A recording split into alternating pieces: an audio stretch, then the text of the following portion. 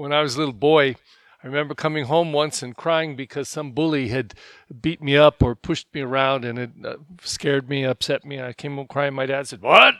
He says, "You get back out there and you beat him up. No, if you come home and tell me someone beat you up and you didn't beat him up back, I'm going to beat you up." This was typical in those days. That's what parents said.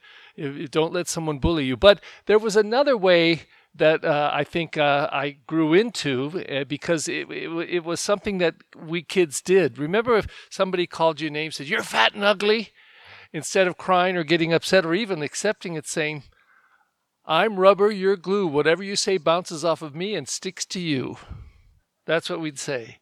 And it was funny as kids, if someone said it and others would repeat it right away. "I'm rubber, you're glue. Whatever you say bounces off me and sticks to you." And it was our way of saying, "You can't bully me. You can't do it. Your names don't mean anything. So what? So what?" If we did that to our brothers and sisters, older ones who always picked on us, eventually they might turn around. The brother just older than me would call me a name and another name. I'd say that I'm rubber, you're glue. And then the fourth time he'd say, "You're really good." That's what he'd say to me. "You're really good." So you had to be smart and shift real fast and say, "Yeah, I know I am. Thank you. I know I am. Thank you." The point is, in the scripture today, it sounds like God is bullying Israel and Judah.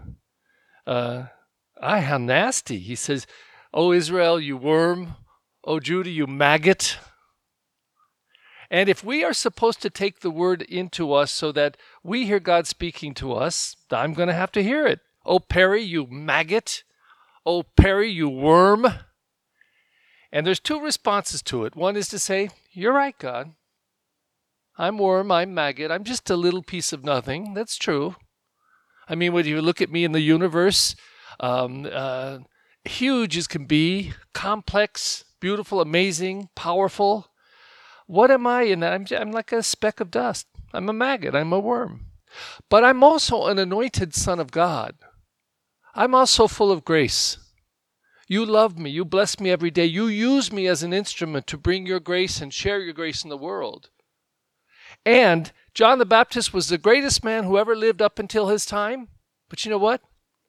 I'm greater than John the Baptist because I have been welcomed into the kingdom of God through the grace of baptism. It's being able to look at self or other or world or reality in at least two ways, and they're extremely opposite. I'm nothing. I'm amazingly great. And that's the reality that we hold. As we draw close to Christmas, we have to have the humility to accept that we're sinners, that we're weak, that we're often foolish, that we're worms and maggots. Yeah, it's true.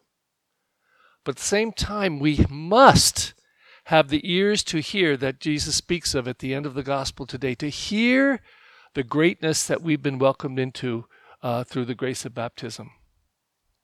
I'll tell you what, I notice this all the time, and tell me if I'm wrong, but I think Catholics have no problem seeing themselves, maybe not as worms and maggots, but as sinners. They love being the sinner. How could God ever forgive me? Oh my God, how could you forgive me? You died on the cross for me. I'm so bad, I'm so bad. Where I have a problem is I don't hear most Catholics believing how anointed they are. I don't believe most Catholics believe it. I don't hear people get up in the morning and say, "I am a son or daughter of God. I'm full of grace and blessing. I'm like Mary, and I'm going to say yes to God today. I'm like Mary, and he fills me with holiness, and I know I'm good, and I know I'm blessed, and I know I'm loved." So my challenge to you today is, if you haven't done it yet, do that today sometime. Give that little speech. Look in the mirror. Look in your eyes. Look in that mirror and say, whoever you are. But I'll say it for me. "Perry, you are blessed and holy and good. You're a sinner. Yeah, you are. You're a maggot, you worm. But you are so blessed by God. You belong to God." And then I challenge you with the final one. Here's that tells you if you're really good. You say, I'll say it to me, "Perry," looking in the mirror, "I love you." Kiss that mirror. Kiss those lips. Kiss that person. Kiss yourself. Because truly, if we don't see that for ourselves, if we don't see it, how can anybody else reflect that back to us and help us to see it? If we won't even listen to ourselves, we know that we're sinners. Some of us, like me, know that we're worms and maggots too. But I hope we all know that we are blessed, deeply blessed by God, and full of God's grace.